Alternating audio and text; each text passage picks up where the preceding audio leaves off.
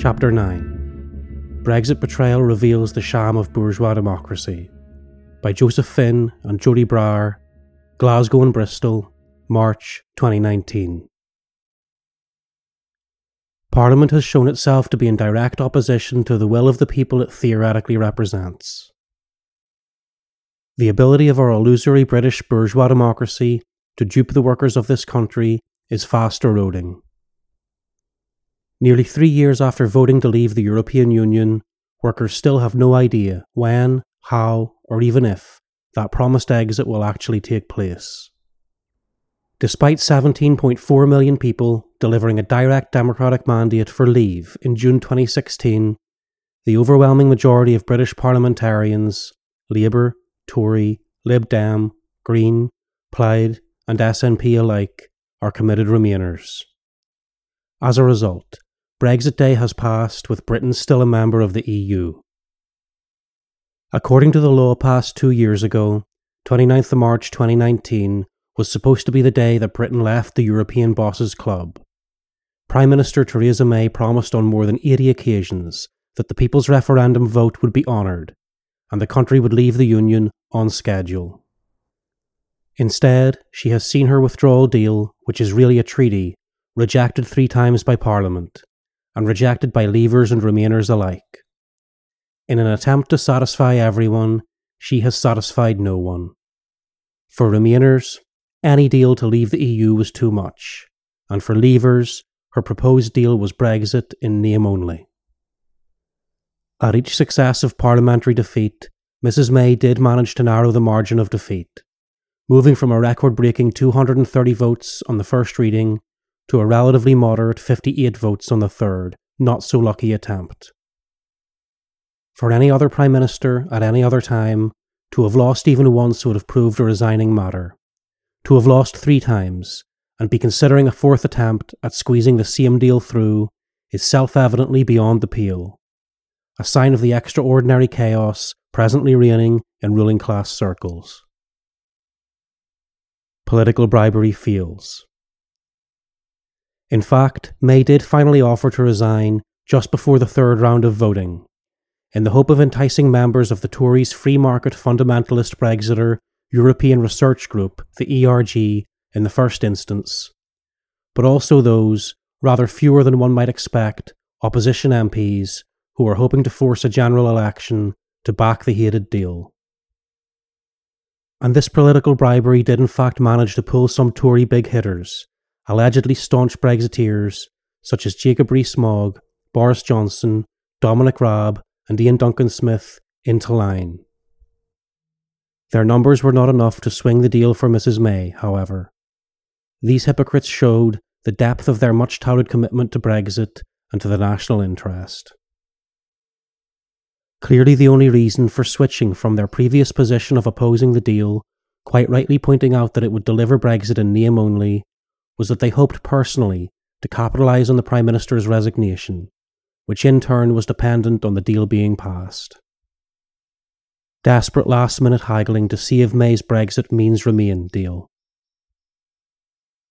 May has nothing left to offer before a touted 4th vote, and is, in desperation, turning to Labour leader Jeremy Corbyn to try to find an acceptable compromise that will pull Labour Party MPs into supporting her. This could conceivably work if they are promised extensive legislation for the protection of workers' rights, which would in turn enable them to present their betrayal of Brexit as a great victory for the Labour movement. However, cozying up to Corbyn is just as likely to cost May a whole host more of Conservative defections. Since June 2016, the Prime Minister's political slogans have been the notoriously vacuous "Brexit means Brexit" and the somewhat more meaningful "No deal is better than a bad deal." If she had been true to these statements, Britain would have left the EU on 29th of March without a deal under World Trade Organization WTO terms.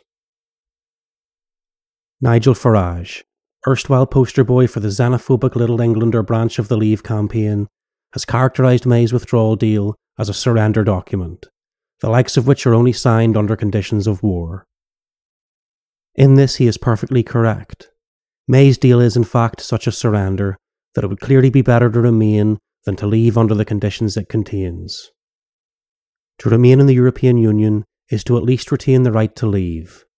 But May's treaty would lock Britain further into the EU project. Only now the country would have gone from rule maker to rule taker, as the popular argument goes. It is a sign of the deep division in the ruling class that its members have allowed themselves to get into such a mess. Britain until now has been one of the three major powers, along with France and Germany, determining the direction and reaping the rewards of Europe's joint imperialist bloc. To remain inside the customs union, bound by its rules and trading standards as the deal proposes, would mean that to all intents and purposes, Britain would be remaining in the EU. It would be Brexit in name only. Only under the terms of the deal, she would remain indefinitely, and with no ability to shape those rules and standards. What a come down for the once mighty British imperialists. And yet, despite knowing all this perfectly well, since most of the ruling class simply wants to remain in the EU, increasing numbers of MPs are being persuaded to vote for this deal in order to stop a real exit, the one that was voted for, from taking place. Parliamentary democracy exposed as a sham. This is not just the failure of one hapless Remainer Prime Minister, but of all Parliament and the entire so-called democratic system. Our whole system of government has been fatally exposed in the eyes of the British people. As Lenin pointed out a century ago, in capitalist society we have a democracy that is curtailed, wretched, false, a democracy only for the rich, for the minority.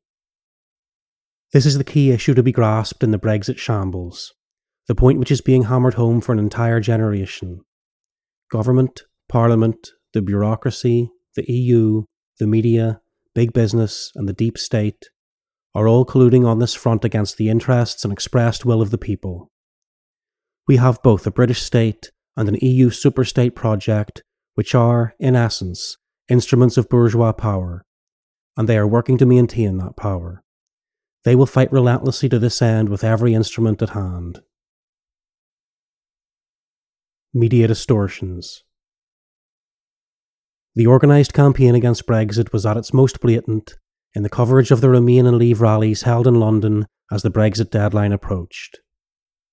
The so-called People's Vote March of Saturday 23rd of April received wall-to-wall positive coverage of its well-funded and organised demo, backed by international capital, as represented by the deep pockets of international financier George Soros, notorious for his funding of regime change operations, and with spin doctor extraordinaire Alastair Campbell at the helm, who has gained equal notoriety as a hatchet man for imperialism, particularly in his promotion of the Iraq War. The coverage of the Leave rally on the supposed Brexit day of 29th of March was so biased that Channel 4 had to issue an apology after Jon Snow commented in a portentous style that was clearly meant to convey the imminent collapse of civilization that he had never seen so many white faces in one place. The implication of his remark was that the masses who demand that Britain should leave the EU are all racists who hate foreigners, supporters of the extreme right, rather than angry working-class people upset by the deep biting of austerity and by the closure of large parts of British industry, with the consequent loss of jobs, increase in poverty, and breakup of long-established communities. The rest of the media took a similar tone. Instead of focusing on the mass of people from all over the country who had turned out in anger over the Brexit betrayal, they chose primarily to focus on the attendance of right-winger Tommy Robinson at a fringe UKIP organised rally. While right-wing parties do take advantage of working-class grievances in order to direct the anger of the masses in directions least harmful to the ruling class, it is the genuine anti-imperialist opponents of capitalism, representing the real interests of the masses, who have the most to gain from Brexit, which has the potential to weaken not only British imperialism, but also EU and US imperialism and the integrity of the warmongering NATO alliance. The EU exists to benefit European imperialism, and European imperialism alone. Instead, politicians and media alike falsely present the EU as some kind of benign, internationalist body that protects workers' rights. Most of them, however, are only too aware that the EU exists purely to promote the rights of European imperialists, bankers and multinationals. The workers of Greece can offer a few lessons to their British counterparts on this question.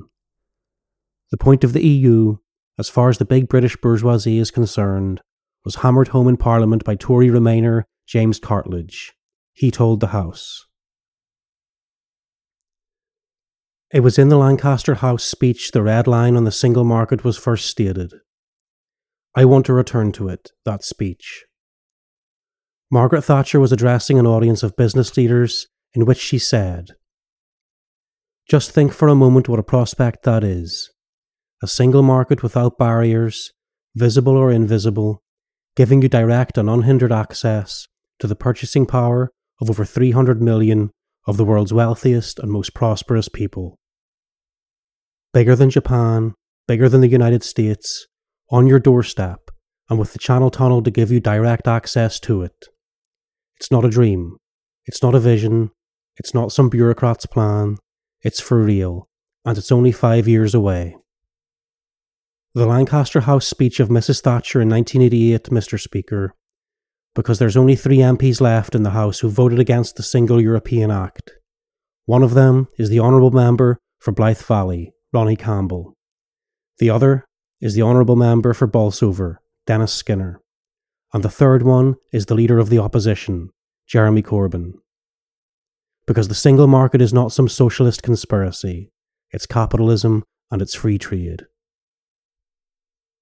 This is the essence of the EU, outlined by an unapologetically pro-capitalist, pro-EU Tory, and by the woman who took us into the single market by signing the Single European Act, the impeccably pro-capitalist PM, Margaret Thatcher. They can tell us more about the essence of the EU than the current fake left, which preaches internationalism but defends the interests of the rich, ever will. Brexit means remain. Calls for a second referendum will not go away until proper Brexit has been concluded. In the absence of this, the hardline Remainers' well-funded campaign will continue to result in well-publicised rallies and petitions. A petition to revoke Article 50, the mechanism by which the UK gave formal notice to the EU of its intention to leave the Union, thus setting the 2-year countdown in motion, and remain in the EU, received 6 million signatures, many from abroad. Support for the petition was strongest in the wealthy South East and in Scotland's wealthier and SNP-controlled constituencies. Watching the media's coverage, you would be forgiven for concluding that 6 million signatures on an online petition trump 17.4 million votes in a legal ballot. The desperation is palpable. The bourgeois democratic institutions in our country are becoming more obviously bourgeois and more obviously undemocratic in the eyes of ever greater numbers of workers. Faith in the system is faltering, and further attempts to subvert the vote, whether by delivering a Brexit in name only, revoking Article 50, pushing for a second referendum, or simply remaining in the European Union, can only accelerate this process. The custodians of bourgeois democracy are thus playing a dangerous game, and few are playing it more brazenly than the backers of the amendment proposed by Tory Remainer Oliver Letwin. This amendment succeeded in taking power away from the executive, the government, for 1 day, and passing it to the hands of the legislature, to Parliament. Facilitating a first round of indicative votes on other possible solutions to the ruling class's Brexit conundrum. The votes achieved little other than to further highlight the impasse in both government and Parliament, and to enhance the disrepute in which those august institutions now stand. The indicative votes were a chance for Parliament to take control of proceedings and make known their preference for moving forward with Brexit in a series of non-binding votes. But not one of the options received a majority in the House. The closest to succeeding was a customs union option put forward by arch-Europhile and Tory grandee Ken Clarke, which received 264 votes for and 272 against. A second referendum was the second most popular choice, with 268 votes for and 295 votes against. And this despite MPs having voted to trigger Article 50 in February 2017, by an overwhelming 498 votes to 114.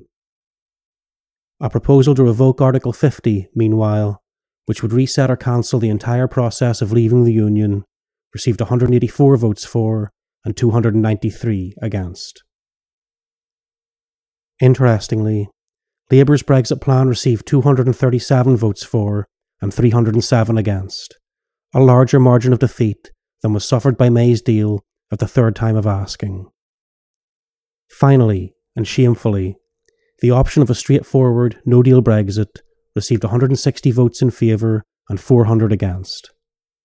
Parliament is thus most clearly revealed to be at direct odds with the people. The arrogance of MPs was perfectly highlighted by Labour's Helen Goodman, who told her parliamentary colleagues, "We cannot continue with a situation where the government defies the will of the House." If they are not careful, our elected representatives may find it is their defiance of the popular will that can no longer be tolerated by the long-suffering workers of Britain. A second round of indicative votes followed on the 1st of April. The entire indicative voting process, it is worth noting, was one facilitated by the intervention of the Speaker and Remainer, John Bercow. As with so many other aspects of the Brexit process, his intervention was an unconstitutional one, for it passed control of the parliamentary agenda from the executive to the legislative branch, which is entirely against the conventions of the conveniently uncodified and unwritten British Constitution. As ever, our rulers are demonstrating their complete disregard for the rules, even when those rules have been written to ensure their class's permanent advantage and control. Rules, it turns out, are for the confusion and control of the masses, not for taking too literally if one is actually running the show. Much attention has been paid by the press to the arcane ins and outs of parliamentary procedure and convention. None of it is in any way to the point, however. All that really needs to be noted is that while convention is used to inspire awe and to scuttle all chances of using Parliament as a vehicle for meaningful change, as far as the lawmakers themselves are concerned, of whatever stripe and on whichever side of the argument, none of it is to be allowed to get in the way of their master's objectives. Such are the wonders of our great British democracy and mother of all parliaments. At the second hearing, Bercow cut the options to be voted on from 8 down to 4. None of these options, 2 of which were Remain dressed up as Brexit, and 2 of which were openly Remain, received a majority. However, the so-called father of the house, Ken Clarke, saw his customs union plan defeated by the narrowest of margin of only 3 votes. The Common Market 2.0 option was defeated by just 21 votes, and a proposal to hold a second referendum was defeated by a mere 12 votes. Significantly, a proposal to revoke Article 50 was defeated by 101. Although this would in fact be the simplest way to overturn Brexit, which is clearly what the majority of parliamentarians want to do, they still balk at taking such an openly undemocratic route. A Brexit that really means Remain seems to be the favoured option for politicians who are keen to save themselves while also saving British imperialism. Labour's so-called Brexit plan. At this point in the process, Labour had moved to support for a Norway Plus option, otherwise referred to as Common Market 2.0. This involves remaining not only in the customs union, as per Mrs May's deal, but also in the single market, which would put pay to Britain being able to prevent the free movement of European workers, among other things. The anti-democratic machinations of this move are twofold. The first is that remaining in either union is in no way compatible with delivering Brexit. Jeremy Corbyn's Labour Party, therefore, is as much in direct opposition to the will of the people as May's Conservatives, and is also in direct breach of its own manifesto. Furthermore, this plan also means maintaining the free movement of labour for EU citizens only. Naturally, no one in the bourgeois parties is suggesting we actually abolish divisive immigration controls. This is also in direct conflict with the party's manifesto, which responded to the 2016 Brexit vote by once again upping its anti-immigrant credentials. So Corbyn finds himself implementing a 3-line whip onto his MPs in order to get them to break their own party's manifesto promises. and this despite the outrage expressed by the party leadership when Chuka Umunna and his little posse of spivs left the Labour Party to form the Independent Group, later rebranded as Change UK. Chuka and co. were attacked for getting themselves elected on a Labour manifesto, only to quit Labour and discard those election promises when they became inconvenient. Corbyn and his team pointed out that the Independent Group were honour-bound to resign and contest by-elections. Will the entire Labour Party now step down and hold a by-election in every seat it presently controls? We need not hold our breath on that one. These are the workings of sham democracy, or, more precisely, of a bourgeois democracy. That is, democracy for the ruling class, which goes hand in hand with dictatorship over the working class. What now? The only certainty at this moment in time is that the ruling class will continue to obfuscate and hamper proceedings, hoping that the more they can delay and confuse the issue, the more chance there is that they can find themselves a way out of the present deadlock and back into their favoured nation status inside the EU. But there is a rising anger at the shambles, and should Britain participate in the European elections in May, then the results will no doubt be embarrassing for the EU. There is certain to be a heavy abstention rate, while a considerable number of people who do vote are likely to express their disgust at Britain's failure to exit by voting for parties ill-equipped for running even a bourgeois government, such as UKIP or Nigel Farage's New Brexit Party. It is time we learned the lesson summed up so profoundly by Lenin in 1917. In capitalist society, we have a democracy that is curtailed, wretched, false. A democracy only for the rich, for the minority. The dictatorship of the proletariat, the period of transition to communism, will for the first time create democracy for the people, for the majority, along with the necessary suppression of the exploiters of the minority.